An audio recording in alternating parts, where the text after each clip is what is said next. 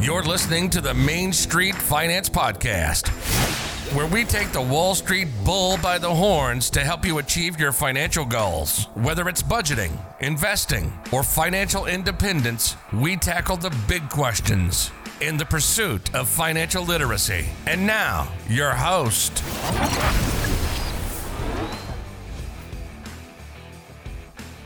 Hello, everyone, and welcome to the Main Street Finance Podcast. I am, of course, Alex, your host, and this week we have an interview with a sales call reluctance coach. Connie Kudansky joins us today to talk to us about making those sales calls and why some people might be having trouble actually picking up the phone and making those calls.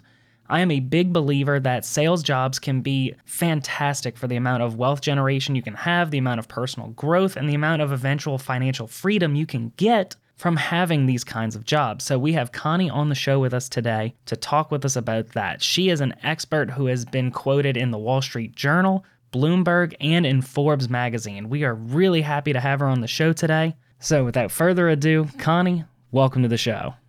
Thank you. I'm happy to be here. Well, I'm happy to have you here. Now, for the audience out there, we had a little bit of a technical difficulty, but you know what? After a little bit of stumbling and me hitting my head with a brick a couple times, we managed to get it to work right, a slight sacrifice to the gods, but we're good to go. Connie, I am so glad, even after all that trouble, you managed to stick around with me and we're still talking. Thanks, Alex. Alrighty, so Connie, while we have you on the show and have you here, would you mind going a little into what it is you do, your specialty, and just your history? Well, I'm a sales call reluctance coach.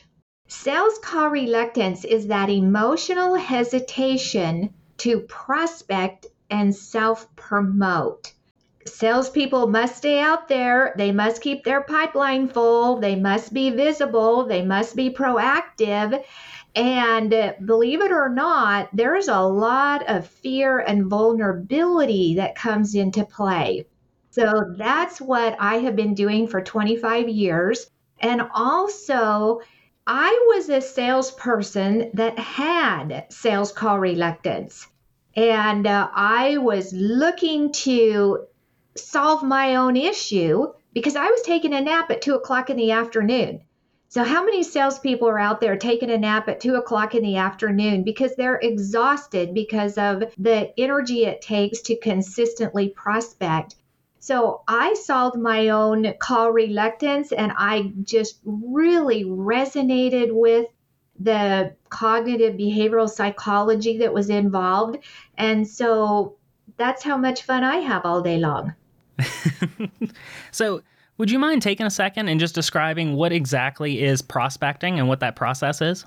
Well, when you look at a basic sales model, there are 5 steps. So the first thing that you do as a salesperson is you need to identify your prospect, your ideal dream come true prospect. The second step is you must initiate contact. And that is the toughest part, to be able to get a hold, get in touch, get in communication with your ideal prospect. And the third step is, how to introduce yourself. You have to have that value proposition to find out if they have an interest in what you are promoting. Then the fourth step, which is really the most fun of all, is having that one-on-one meeting with the prospect. And that's where most sales trainers come into play. They skip step 1, step 2, step 3, and start teaching. Now you're in front of your ideal prospect. This is what you do. Now that's vitally important. However, that's the fourth step. And then the fifth step is to influence them to buy from you. So when we're prospecting, in reality, we're making an unsolicited call, an unsolicited proactive outreach. And that's where all this emotional hesitation comes into play. Okay, so it sounds like we have a 4-step process, and forgive me for butchering it. Let's see if I can't, a 5-step process. Let me see if I can't summarize a little bit. Step 1, who are you looking for? You got to kind of get that figured out. Step 2, how do I get in contact with this person, and how do I get past the gatekeeper if such person exists? Step 3, you got to make that call and really introduce yourself. Step 4, you have that introductory conversation. You've gotten through everybody. You have the person. You've made the initial contact. Let's establish myself. Let's have a lunch meeting. Let's do all this good stuff. And I'm so sorry, I missed out on the 5th step. It was, persuading them, establishing why they need to buy from you. Yes, influencing them to buy from you. Gotcha. Say, I knew I was missing something there, but I had it. I redeemed myself. Okay, so we have the 5 steps, but the gap in the market that you've seen is that everyone focuses on step 5. Okay, you are sitting at the desk across from the person. Here's what you say. But what you specialize in is the first 4 steps. How do you find the people? How do you introduce yourself? And how do you really establish yourself? Is that about right? Yes. So initiating contact and introducing yourself, 80% of it is an emotional exercise. And that is where the call reluctance comes in, because salespeople are uncertain. When we're reaching out, there's uncertainty, there's some risk, and there's also emotional exposure. So that is what plays a huge part in causing salespeople to hesitate. Okay, and then I really want to get more into the sales process and more specifically what it is you do, but I want to take a second and talk to the audience for a minute here. Now, I have Connie on the show today because she is an expert. She is a coach. She has been working in sales for over 20 years, and as some of you know, most of my podcast is teaching the basics of finance, but a big part of that as well is I like talking about the FIRE movement, financial independence, retire early, and one of the big tenets of that is get a sales job. Because if you get a sales job, there's all kinds of benefits. It can really help you get to where you want to go faster. So the opportunity came to talk to Connie, and I was like, yes, let's go ahead and bring her on. So Connie, while we have someone here who has such a wealth of knowledge, would you mind talking a little bit about why a sales job might be a great option for some people? The world revolves around selling. So all selling is solving people's problem for a profit. That's it. And it does require presence and sophistication and confidence and belief in your product and your service. So there's a lot of complexity in it. However, you get in there and you do the work, it can be loads of fun and challenging at the same time. And there is no cap on earnings. And it really requires a mindset. And so we hear about mindset all the time. What's the mindset? And what I really do is work with people on asking them the question, so who sets your mind? What part of you is going to set your mind to be successful? What part of you is going to really light the fire within yourself? Because Alex, in reality, the 80-20 rule, 20% of the salespeople are selling 80%.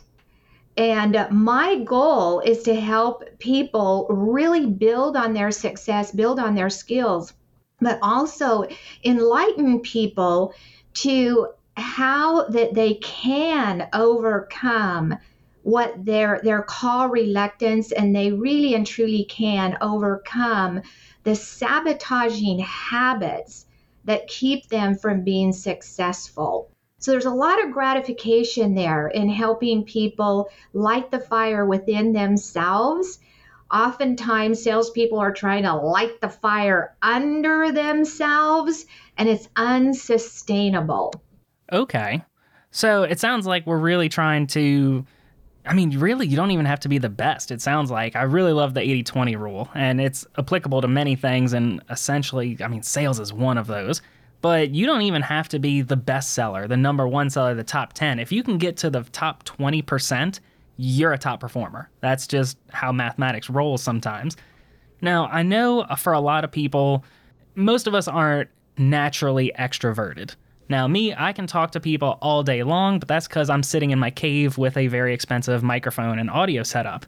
But for some, that's not quite the case. So, sales call reluctance. I've never heard it called that until we started talking, but it really describes the phenomenon perfectly. Because you might have a fantastic product to sell, but if you're too afraid to pick up that phone, dial the number, and really sell that product, you might not keep your job a long time.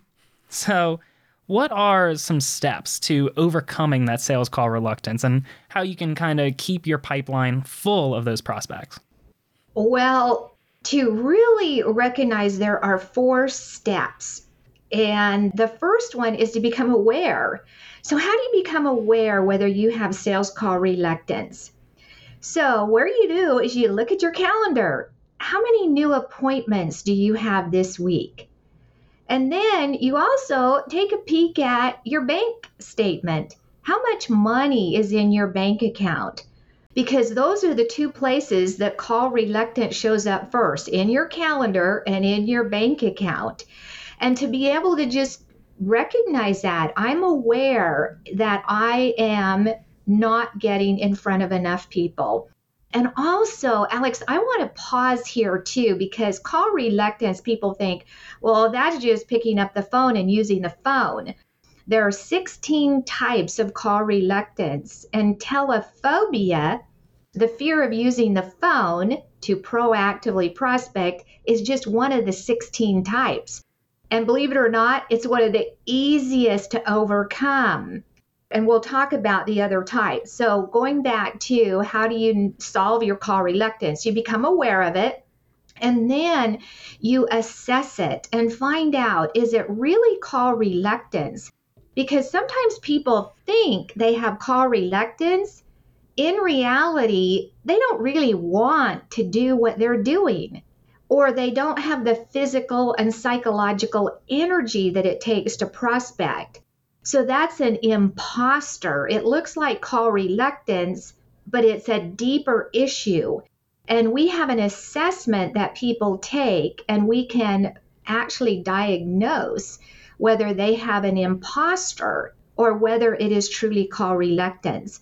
And also on my website, I have a complimentary assessment. It's called the Prospecting EKG. And you can just zip through that and take a self-assessment and find out there. So the second one is to assess. The third is you have to admit it. And that is often the hardest part for people to say, oh, I admit I have call reluctance. Because I didn't know what I had when I was experiencing call reluctance. And I got the books, The Psychology of Sales Call Reluctance. And once I started reading it, I thought, oh no, I have this call reluctance. So you have to admit it. And then the 4th step is to apply proven techniques to overcome it. And it's not one and done. It is a process. It is a mastery. However, I have figured out over the years on how to fast track helping people overcome that reluctance. Okay. And for the audience out there, those links to those assessments are going to be shown in the description below. So would you mind going a little bit into that? We had the sales call reluctance, which you have to identify that you have it. You have to diagnose whether it really is there, and then you have to admit it. And then all of that is on your website. Links to that are going to be below. So what are the next steps? Like, how do you work on it once you recognize that, yes, I have a problem, and you are able to admit it to yourself? Well, it is really becoming acutely aware. And so many times, so call reluctance, it's a mental habit that people have, where they reach to pick up the phone, they think about calling one of their current customers that love them, and they think about, hey, maybe I should leverage these relationships of our current customers and ask them who that they could introduce me to, so leveraging relationships. And you just become really aware of what causes you to hesitate. So we hold up a mirror for people and they look in, and it takes humility to look in. That takes humility to admit it and to recognize, now, what is causing me to hesitate? So it's very disempowering. So think about if somebody has made their prospecting list and they reach for that phone and they hesitate, to really take a deep breath and ask themselves, what is causing me to hesitate? What is the disempowering thought that is causing me to hesitate? And to be able to be really authentic with yourself, because that's how people sabotage. And the saboteurs are always trying to keep people protected. And the saboteurs will say, well, they already have somebody, they already love their current vendor. And so the salesperson is actually projecting onto the prospect of how they're going to respond. Well, that is very disempowering. And so that's the key. So when people become more aware, it's through self-reflection, discerning self-reflection. So they don't get all down on themselves and say, oh my gosh, here I go again. I'm just hesitating and I keep disrupting myself. No, just very gently to ask themselves, what is causing me to hesitate? And write it down, because your freedom is in writing it down, getting it on paper. Because then when we do that, we can intercept it and we can replace it with an empowering thought versus disempowering. So helping people reclaim their power. And power is the capacity to act on taking care of what you care about. So that's how we just really slow people down so they can connect to what they really care about, so that they can discerningly slow down. And that is what is required to get on the other side of the call reluctance.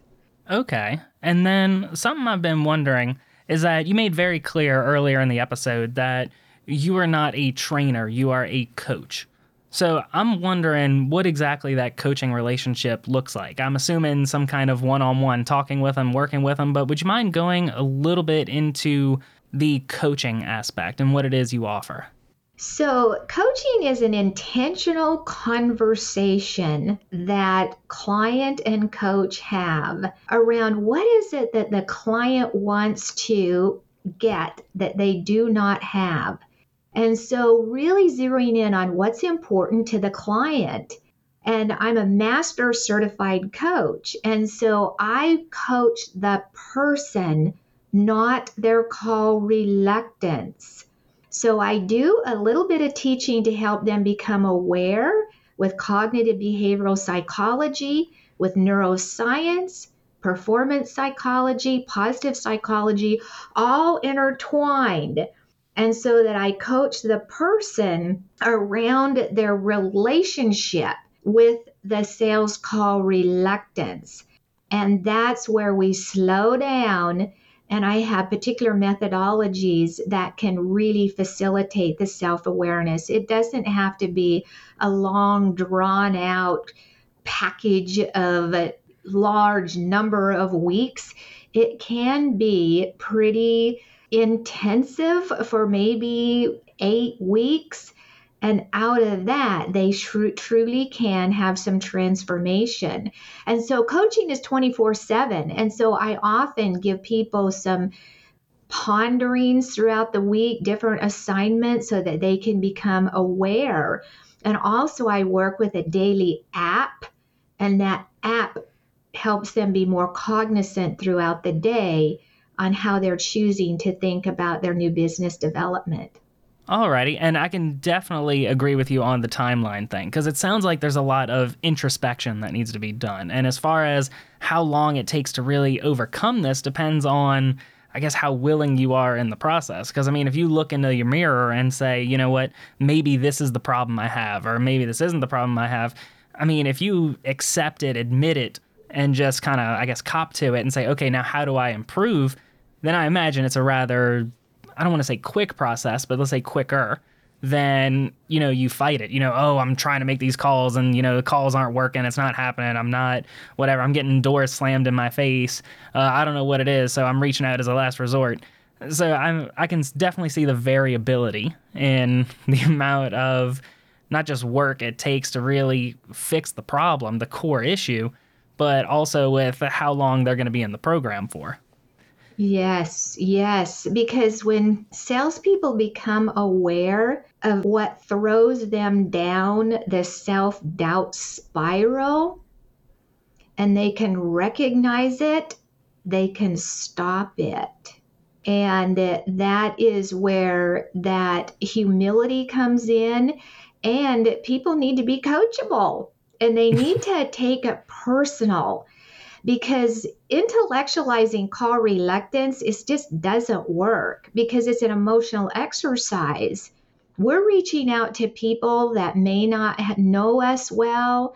They may have a need, but they have different things going on in their life. And so the goal here is to find out from the prospect three basic things when we're prospecting is this prospect interested in my product or service? That's number one. And number two is, do they really care? Do they care about solving their problem? And then we move them into number three. Are they willing to make a commitment to move to the next step? So it's really shared interest. Is there a shared interest? Is there a shared care? And is there a shared commitment that they're willing to be open in order to have further conversation? Sounds very good. Sounds very concise. Definitely sounds like you've done this once or twice before. So we talked earlier a little bit about there are 16 different ways that sales call reluctance can really manifest itself. We talked about the number one and number two. Is there maybe another one or two you'd like to share?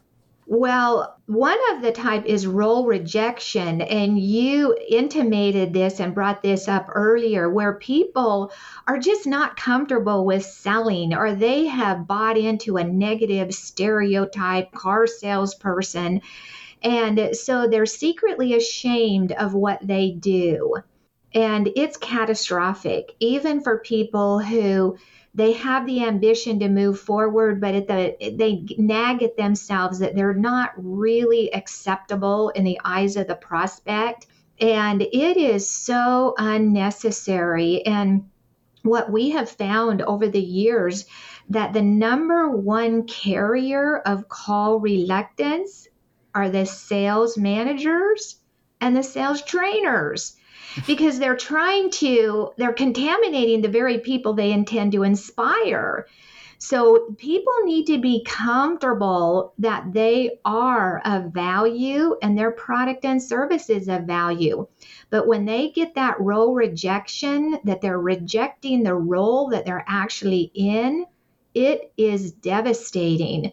And they can even be good at what they do, but they're not happy when they actually close a sale. So that's one that needs to be really taking a deeper look at.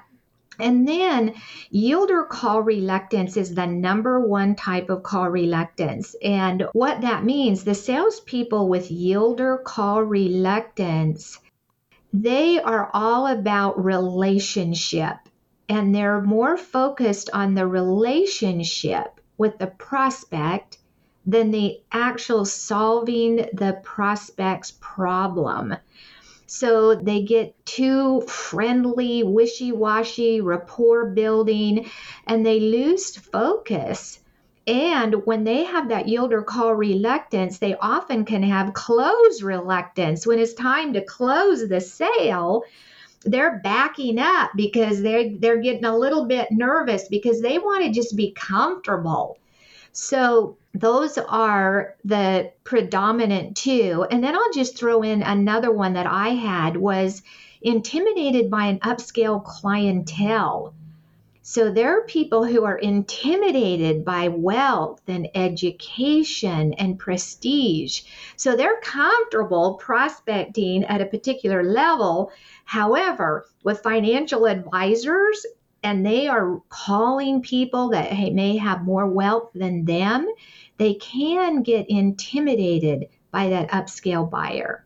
So kind of a who am I to be selling this product to these people kind of thing. You got it. Okay, so give me a baseline here, because I assume that you've worked with all kinds of salespeople in all kinds of different industries.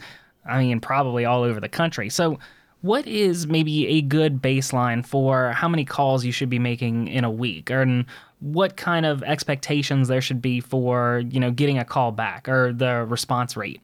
Well, that's where it gets tricky. Now, with newer salespeople, 20 conversations a day, and you will hit the ball out of the park.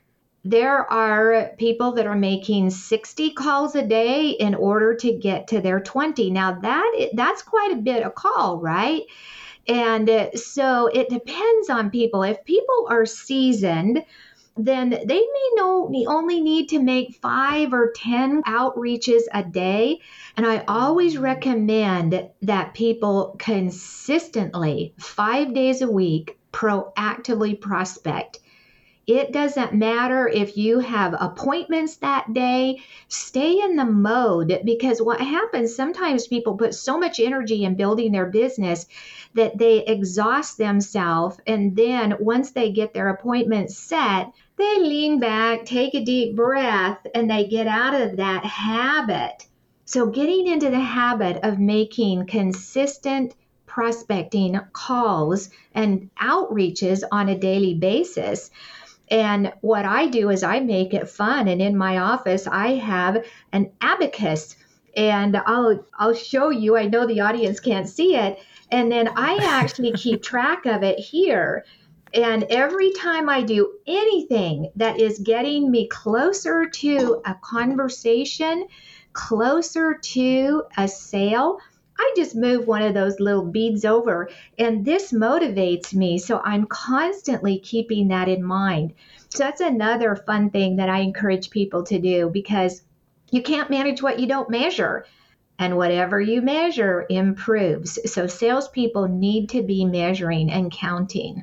Okay, I 100% agree with that. That was one of the things that was drilled into me in one of my management classes in college, is that what does not get tracked does not get managed. So if you're trying to improve something, but you're not tracking it, well, how do you know if there is an improvement? How do you know if you're doing better than you were before? Or maybe you're doing worse and it just feels like you're doing something good. So 100% agree there. And going along with those lines, is there a software or, app or anything that you recommend to track your calls, or maybe something, I don't know, a reminder on your desk? Did you make your 20 calls today, or did you make your 40 calls? Whatever. What kinds of maybe assistance devices, be it an app, a calendar, something you have on your desk, kind of like your abacus, what do you use to help track those calls? Well, a lot of the CRM software programs will do that for people. And then that's a way for managers can keep track of their salespeople. And if salespeople are really using, let's say, Salesforce, wow, it is all in there. You cannot deny it. And there are companies that actually will record the calls, and they know how many calls that people are making. For an entrepreneur or a small business person, just get something fun. I was coaching a insurance agent who had a nice practice and a nice agency. However, he wanted to start selling more life insurance. And so he went to the bank and got 10 silver dollars. And his goal was to move a pile of silver dollars from one place to the other every single day. And so every call he would make, every outreach he would make, he would just pick up one of those silver dollars and move it over to a different part of his desk. And so that was constantly a reminder. When he started doing that, he just started selling more life insurance. So he made it fun and creative. Some people just make tick marks.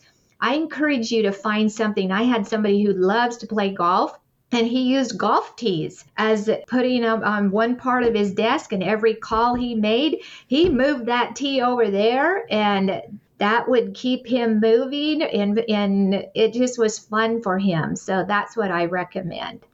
That sounds very familiar. Like, I could have swore I read that in a book or maybe an article somewhere, where it's like, have 2 jars on your desk. At the beginning of the week, have all of the, bouncy balls, jacks, whatever in the left jar. And then every time you make a call, move one of whatever's in the jar from the left jar to the right jar. and the goal is to empty the left jar by the end of the week. I swear I've read that somewhere. Well, it works. When I first started my business, I had some crystals, and I would move 83 a week, and wow, my business just took off like crazy. And and again, I was highly motivated. I really knew what was important to me. And so even when I had some call reluctance, I would move through it, because that's another thing with people, even though it's uncomfortable, if you have the attitude of, I'm going to do this come what may, meaning I'm going to do this no matter what. And the more that we do it, the more comfortable we get with it, then it can turn into actual and I hate to say this because salespeople usually kind of look at me with contempt. It can turn out to be challenging and fun, and you can really get good at your outreach. Well, I should hope so. I mean, if you can't get good, you might be in the wrong career field. Alrighty, Connie. So let me ask you this. If there are members of my audience who want to learn more about you, more about what you do, and especially your business, I don't think we've mentioned your website. I know we've referenced it, but I don't think we said the name of it this entire episode. But if my audience wants to connect with you or learn more about you and just reach out, where can they do that? Exceptionalsales.com. You can also find me on LinkedIn, and you can certainly give me a call. And that number is 602-380-5431. If you're call reluctant, you can certainly send me an email, Connie@exceptionalsales.com. And when you go to my website, there is a free report that is exceptionally good, and it also includes that free assessment. That it is an opt-in report, so guess what? You'll put your name in there, and you may get a call from me. It's okay, and you will go on to my newsletter list, and I work hard on my newsletters, so you can feel free to go there and get that free report too. Well, alrighty, and links to all of that, the phone number, the website, the LinkedIn, all of that will be listed below, and I can 100% guarantee you, as the host of this episode, that Connie will have zero reluctance about giving you a call. You're right. Alrighty, Connie, just think, I mean, guys, you might be one of her, 87 crystals you'd move around? 83. 83. That was close, so close. Alrighty, guys. So you guys know what time it is now. As usual, I did not prepare Connie. She does not know what question is coming up next, although she did tell me she was listening to some previous episodes, so she might know, but I can't help that. So, Connie, is there one piece of advice or maybe one mic drop statement that you'd like to leave us with today? Yes, to ask yourself, what's it going to feel like when I stop sabotaging my prospecting activity? What's it going to feel like when I am free from sales call reluctance? And really allow yourself to ponder that, because it is so possible. Sales call reluctance is nothing to be embarrassed about. Living with it needlessly is. Beautiful. I mean, for not being prepared, you definitely seemed ready for that one. Well, I thank you for that. I appreciate it. Thank you so much for coming on the show. I had a lot of fun talking to you, and you know what? I might have to get me something to put on my desk now. Okay. Thanks, Alex. I appreciate you. Oh, it's no problem at all. For all you guys at home, you have all kinds of links in the description. Be sure to go check out Connie, check out her website, and I don't think we've mentioned it so far, but she's been listed in the Wall Street Journal and Bloomberg and Forbes. I'm going to have some articles for where she's been listed below. Check that out, and until then, I will see you all next week. Thank you for listening to the Main Street Finance Podcast. Have a question on today's topics or have suggestions for future episodes? Send an email to mainstfinance@gmail.com. Sharing is caring, so if you learned something new and useful today, Make sure you share with friends and family. Don't forget to like and subscribe to be notified of new episodes. For demonstrations and more examples, be sure to check out the YouTube channel. We'll see you next time.